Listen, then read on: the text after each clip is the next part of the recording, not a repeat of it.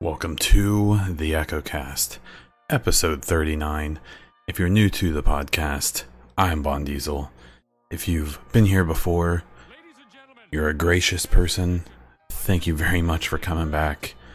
I can't explain it, but I do appreciate it. This is a podcast that mostly focuses on The Division and the upcoming Division 2 game by Ubisoft, or Ubisoft. Or with a silent U, Bsoft. Whatever you prefer. That said, in a previous episode, I said I had no idea how long the episode would be. I was afraid I wouldn't have enough to talk about, and I believe I rambled on for nearly an hour, which is about twice the normal length of this podcast. So this time, for realsies, I don't think this is going to be very long. But who knows? I've got some rant material, so maybe I will rant on. Starting off with content updates. So, if you didn't notice, I took last weekend off to play the technical alpha. And due to an NDA, that is about all I'm gonna say about that. I do feel bad taking that time off. Support has been really awesome lately, especially considering I've basically gone back to just playing the Division. I understand that not everyone's still excited to watch that game at this point. So, it was a bummer taking that weekend off, but it was obviously... it was a... I don't know if I'm allowed to say my enjoyment of it or not. But it was worth it to take a little time off and check that out and try to give some feedback and say the things and so on. So other than that, you may have seen on Twitter that I got a Cooler Master CPU cooler.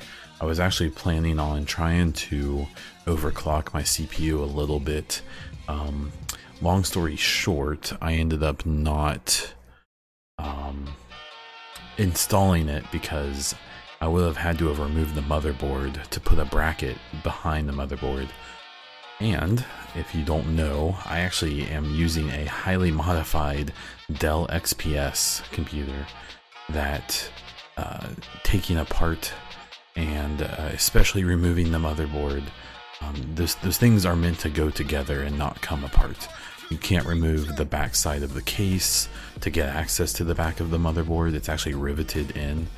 There may be a way to pop it off, but honestly, it's in good shape and it works. So my CPU temps are pretty reasonable anyways, so I'm not I may still try to boost it just a little bit, maybe get myself up a little, but yeah, so that failed. That's not happening. Maybe one day here in the next year or two I may upgrade to a new computer. We shall see. State of the game recap. This section should sound familiar. No state of the game. Something to keep in mind is that I'm recording this podcast on Saturday evening in the United States. I believe the entire Division 2 staff, everyone from top to bottom, is on vacation from, I believe, Thursday or Friday, I assume until the new year. So don't expect anything coming up, over around Christmas. It's not going to happen. I would honestly barely expect to see any updates or anything. Maybe a cool surprise like beta announcement or something around Christmas. That would be rather neat, but I'm not going to count on it. I would assume complete radio silence until the new year. That said, I am going to reiterate the way I have in the last few podcasts to the lovely people who are willing to listen to me every week. We need clarification on the stash box, what the additional activities are on the season pass, and things like the PC anti-cheat and things like that. It needs to happen, and I'm not even being salty about it. I personally am rather confident that it's going to be handled correctly. These are the type of things that it's not even hype building. it's hype allowing to give these kind of details. If people aren't worried about what the season pass is, and if they aren't worried about, you know, additional activities, and, you know, if people feel comfortable not getting the season pass and feeling like they won't be screwed completely, that's not a bad thing. I know a significant number of people who really want to pre-order The Division, but they're scared to, because they're scared that there's going to be something shady in it, or that there's going to be something silly. I don't think the stash space is going to matter. I'm sure the additional activities may be neat for people who have them, but won't be game breakers for those who don't. I assume they've made advancements on the anti-cheat and other things that people care about. The problem is that not everyone is as glass half full as I am, and they don't have to be. I completely understand if they're not. A lot of people felt screwed over by Division 1. I stuck with it. I kept playing it because it satisfied something the game never had for me, but not everyone's the same as me. Not everyone likes the game as much as I do, or was willing to stick with it the way I did, and that's okay. Those are the people you're going to have to win back. For this game to be successful, those people who felt screwed by the first game are the ones who are going to need to feel comfortable about this game. So, releasing that information would really help with that. It would give the people making crappy, stupid videos, speculating about things and feeding a group or a minority of the people involved in the community of this game. You would put an end to a lot of silliness, and you would probably get a crap ton of new pre-orders and such from people who are worried about things that probably won't be a problem. So just let us have it. Don't wait till the last minute. It's only going to keep coming back up. That said, Division news. This may be a salt-filled podcast this week. It's Christmas week. No one's probably gonna listen anyway, so it's all good. The Mountain Dew promotion. So we now pre-order drinks from PepsiCo to play in the beta for Division 2. Okay, so let me get a few summarizations, a few summaries off my back here. First, let me clarify what this is, because I've noticed that people seem to be confused. You don't have to get this. You don't have to pre-order Mountain Dew in order to play in the closed beta. Now let me clarify. We're expecting the private beta, the one that comes with the pre-orders for the game, in January. I think it's been assumed that the closed beta that people signed up for free around E3, that the closed beta would probably be in February. And that's going to be for everyone who's in the private beta and for people who signed up around E3 and even today. I'll try to link the beta sign up. You can do it right now if you want. And I have a slight suspicion that almost everyone who signs up for that is probably going to get in. I think it's easy to assume that both of these betas are essentially going to be demos. I'm sure they're going to get valuable information from them, especially balancing, but mostly stress tests for the servers. See kind of how people are going to break the game, and if there's relatively easy things to fix, they'll fix them before release. But there's two betas that we know of right now. There's a private beta first, that's for pre-orders, and there's a closed beta second. This Mountain Dew promotion is for the private beta, for the first one. So I think people were confused and thinking that you had to do this pre-order to get a free code for the closed beta. That's not true. This is for the private beta. So what it is if you don't want to pre-order the game for $60 or more, and instead you want to play in the private beta, if you want to spend $20 on a 12-pack of energy drinks from Pepsi that are Mountain Dew energy drinks, you can do it that way. One thing to realize, you need to read the fine print. Only the first 10,000 pre-orders get a code. And what they're also doing, it appears that they're handing out 40,000 codes in store at Walmart's that you can get for free, it appeared. they're going to be doing like samples or something, and you can get a code for free. So there's a decent chance you can just go to Walmart and ask for a code. Don't hold me to that. The details didn't seem super clear in the fine print, but that's the way it read. So they're, you know, this thing's so dumb. The thing is that it just kind of, it's sort of an is what it is thing. Ubisoft does this with other games. I believe, I want to say Assassin's Creed had some deal with some food product. Call of Duty always does it. Battlefield does it, I believe. I know I've seen all kinds of codes. I think Halo has always done it. I get that it's dumb, but you know, there's you know, this has just been another opportunity for, you know, sensational people to tee off and you know, pretend like everyone's, you know, about to be enslaved because Ubisoft made a deal with PepsiCo. Like, it's two giant corporations making a marketing deal. Yeah, it's lame. Yeah, it's dumb. I don't encourage people to do it. If you want to, whatever. It's your money, you know. But you know, at the same time, you've got people like Jim Sterling and stuff who, you know, saw a ripe opportunity to complain about something. And I've said it before, and I'll say it again. Just please never stop remembering that people like Jim Sterling have just as much invested in controversy as Ubisoft does in making more money.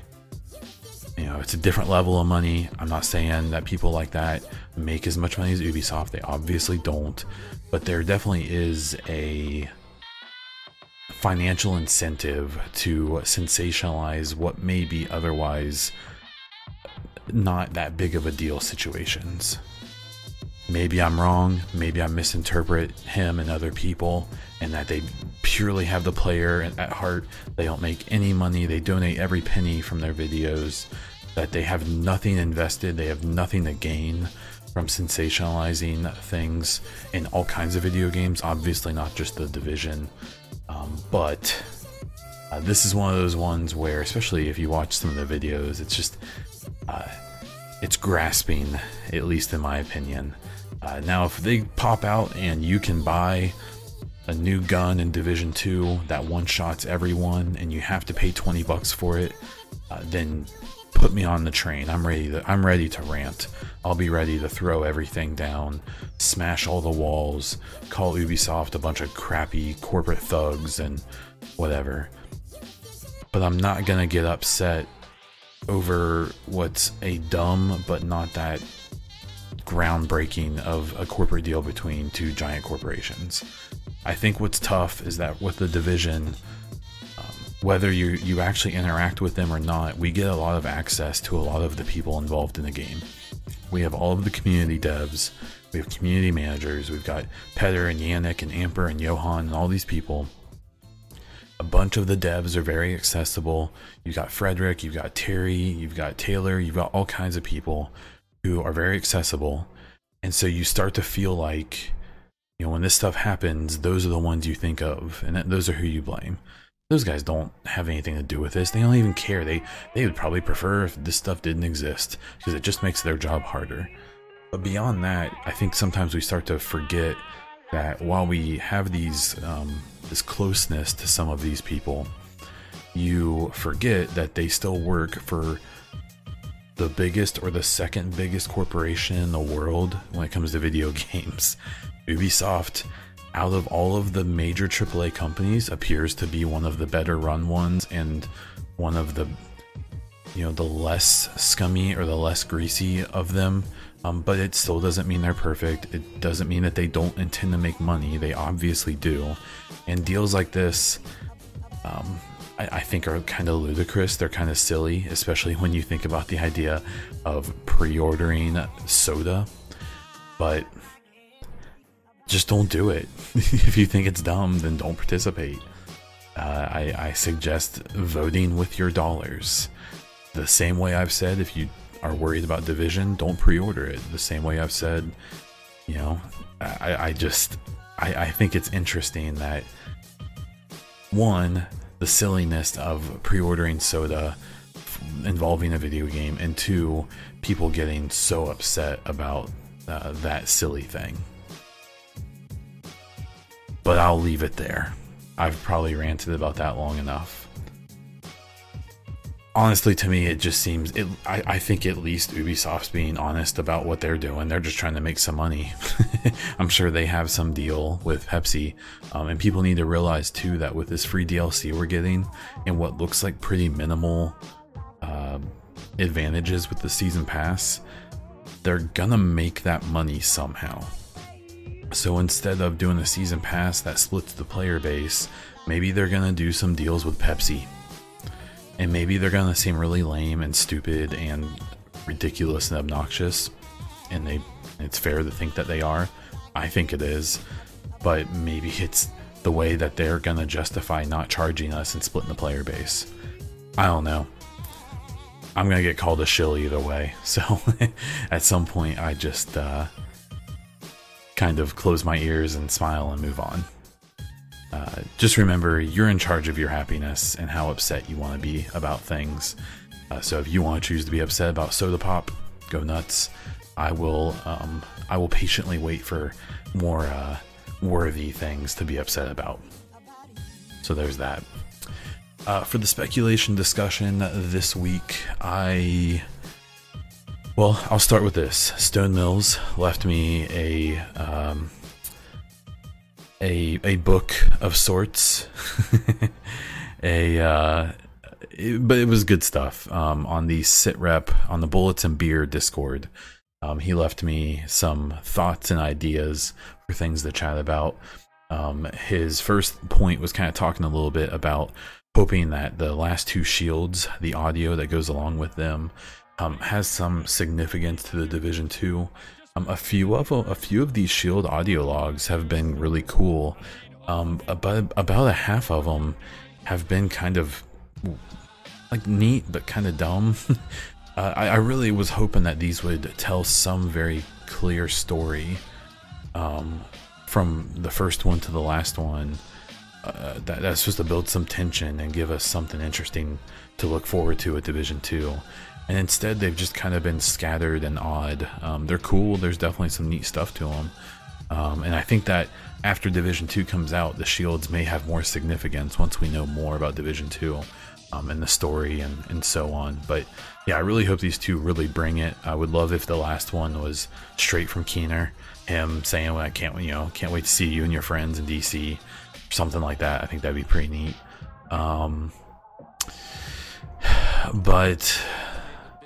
But yeah, I don't know. I don't know what they're gonna do. I will have hope though.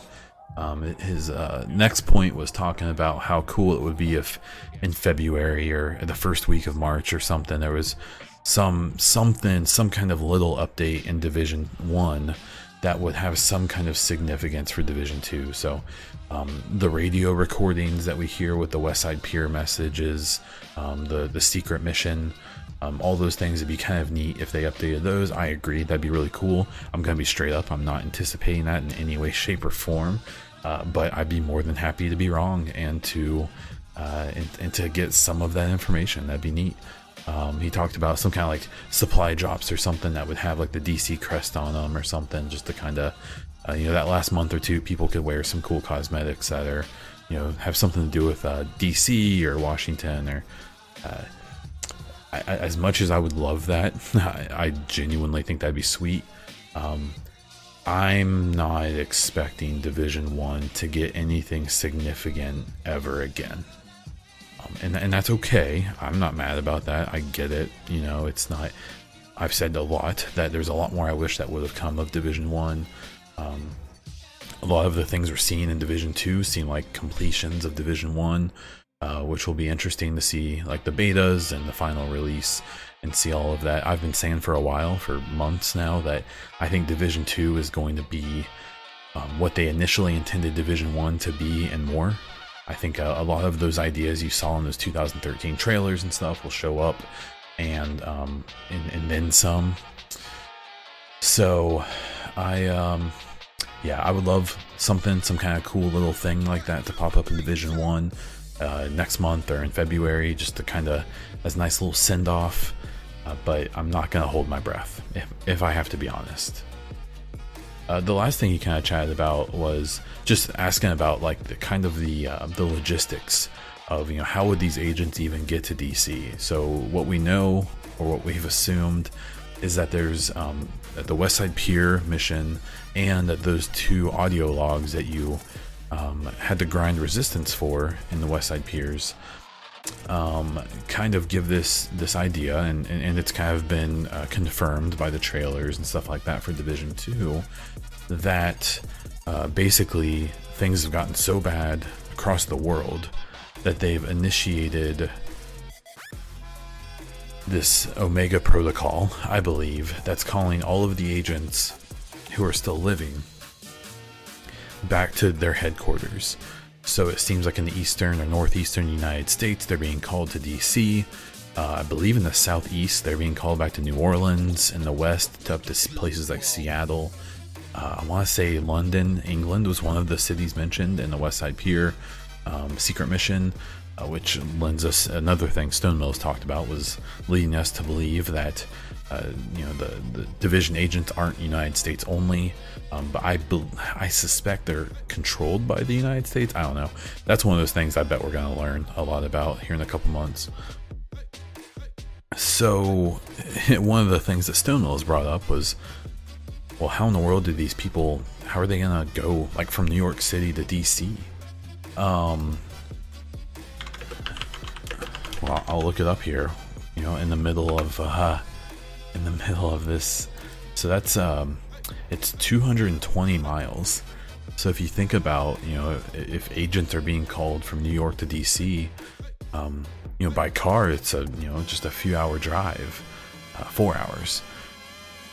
But who's to say any of the highways are clear?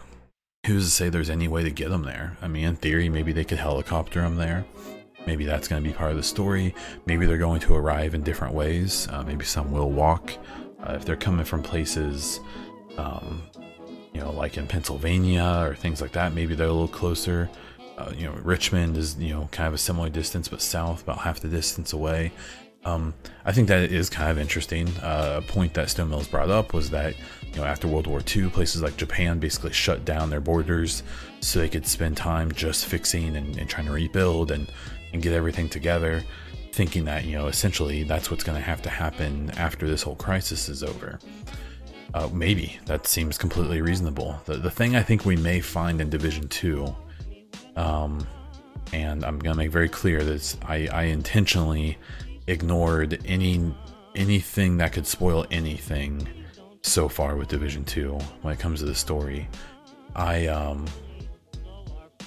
have a feeling that we're gonna find that the first virus and this initial crisis isn't the last of the concerns, that I suspect that Division 2 is gonna deal with, you know, maybe a second crisis of some type, a second disease or something that very well may permanently end, you know, society as we know it.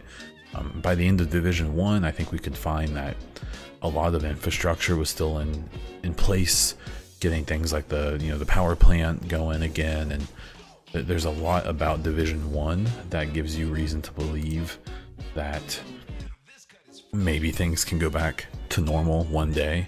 But I think that Division 2 may lead us to some point where we have to consider that, you know, we've re-entered into some kind of dark age, whether it's because of the number of people who have died, the infrastructure that's been destroyed or dilapidated, and I don't know, we'll have to see. But yeah, the whole idea of how the agents get there and what the purpose is going to be when they get there, why they're being called back to these headquarter areas, I think we're just gonna have to wait to see.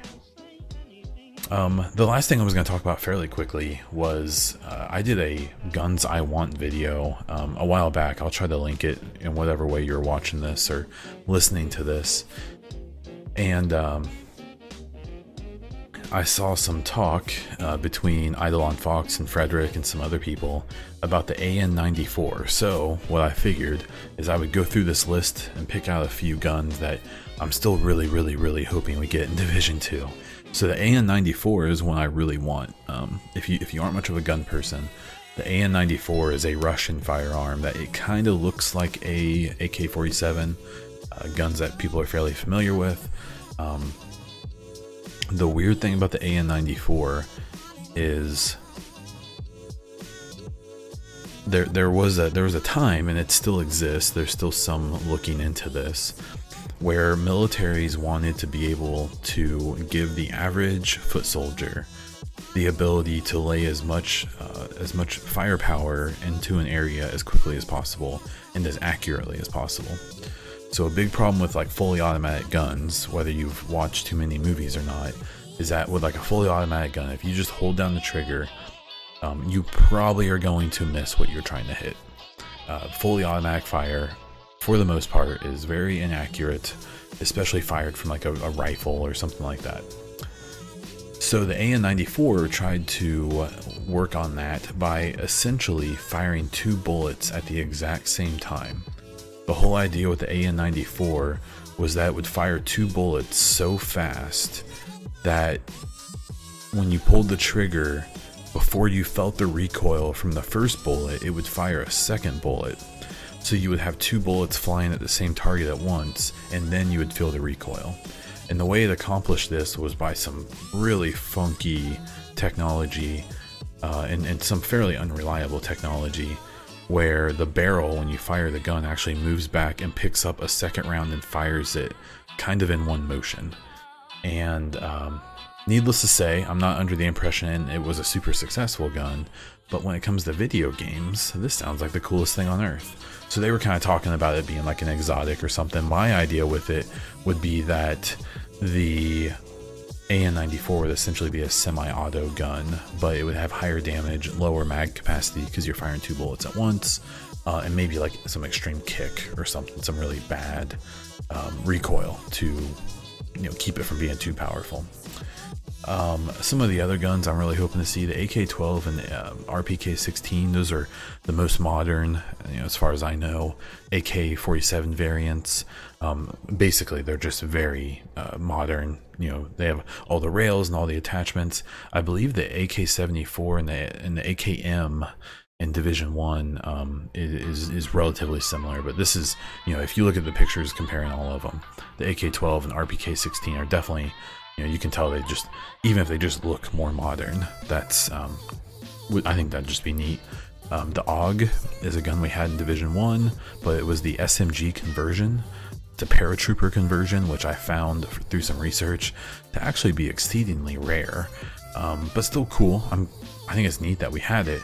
But the AUG, the Steyr AUG, is actually one of my favorite rifles, assault rifles. It's a bullpup rifle, similar to like the MDR or the FAMAS that we should be familiar with, also known as the Bullfrog. And I just think it'd be cool to get the rifle variant as well. I think I would love to see something like that. The HK433 is a Heckler & Koch weapon that it's a German assault rifle. It's just a really cool looking gun, very modern, very new. It's supposed to be kind of a successor to the G36, even though the G36 is still a relatively highly used weapon and a very good weapon still. The IWI Tavor, it's an Israeli bullpup rifle. It's just so freaking cool looking. If you've played a modern military game like Battlefield 3 and 4, I believe, you would know this gun if you saw it. I just think it's, a lot of this just comes down to me just thinking some of these guns are kind of cool looking, and having very little reason beyond that. The Glock 17, I would love to see a Glock in Division 2. I am under the impression with Division 1, there were some licensing issues, and Glock is very weird about their guns being in games, because, and even as someone who is a relatively liberal person here in the United States, I have a weird situation where I also grew up owning and shooting guns, and have a weird mix of, I think guns are super cool and fun, and I also realize how insanely dangerous they are, and how most of the people who own them probably aren't really super prepared to do that, but that's their right, and that's a whole different discussion. Regardless, to me, I find it kind of funny that a gun company doesn't like the idea of their guns being in games killing people, just because it seems a little tone deaf, especially from a gun company who equips a large number of police and military. But what do I know? I'm silly. But yeah, I would love to see Glocks. They're just an iconic gun, and they could do some really cool stuff with them. There's fully automatic Glocks, there's 45 caliber Glocks, there's 9 caliber Glocks. There's, they could have a few different variants, and it'd be neat. You could even have like an exotic one, because some Glocks can be highly modified to be, borderline marksman guns. They're very versatile, and I would love to see them. The KSG is a shotgun that, instead of it's a bullpup kind of, where if you look at the shotguns in Division 1, the Super 90, the 870, and things like that, they have a tube underneath the barrel that holds all of the extra rounds, and when you pump the shotgun, or the firing mechanism pulls one out from the tube, puts it in the barrel, fires it, and ejects it. So the KSG is a pump shotgun, but instead of one tube under the barrel, it has 2. They're side by side, and this is a shotgun that can hold 15 rounds, and because of its bullpup design, has a very long barrel. And the way these tubes work is you can actually put different rounds in each tube and switch to the one that you want. So the KSG, to me, actually has a lot of potential to potentially be some kind of exotic, where you can pick if you want like slug rounds or buckshot. The slug rounds could do a ton of damage but be hard to hit because it's only one round, and then the buckshot could do a little less damage but it's easier to use. I think that'd be kind of neat to have that ability to switch. And it's just a really cool looking gun. Again, we're coming back to that. The Evo 3 is a submachine gun that a lot of people would be familiar with. Calling it a submachine gun is true, I think, but it runs a weird round. It's the bullet it uses, it kind of looks like a mini rifle round, and so it's kind of a unique story. But basically, if you played any modern shooter game in the last 15 years, I believe even the Rainbow Six Vegas games had this gun in it. All kinds of games have had this gun, and one, we get back to it, it's just kind of cool looking, but it's also it's a neat little versatile gun, and it could work as kind of like a low / medium range gun in Division 2. The P90 is in a similar vein there. This is kind of a fan favorite that everyone's been screaming for forever. Cough cough Uber Timmy, cough cough cough. And he, I've kind of poked fun at these people because I keep telling them the P90 is in the game. It's just on the sensor turret, and people don't like that. People don't like that explanation. So I think it'd be cool if we got the P90. I believe Frederick has confirmed this gun in the state of the game after the weapons dev blog that we got. The P90 is kind of cool too, because it's similar to the Evo, where I believe it also fires kind of a non-standard bullet, where it again looks almost like a little rifle bullet, or rifle shell and bullet, but it's not. It's very much smaller, so it kind of has like a dual utility type of thing. The final gun in that video I talked about was the MP5K. So this is a really old gun. This is not a new gun by any standard. But if you saw a picture of this gun, you know that we had the MP5 in Division 1, a couple different variants, but the MP5K is like a very compact version, and I just think it'd be really cool. Again, we get back to this, it's just a cool looking gun. Back in the original Rainbow Six, I remember playing with the MP5K. Was one of my favorite guns in that game.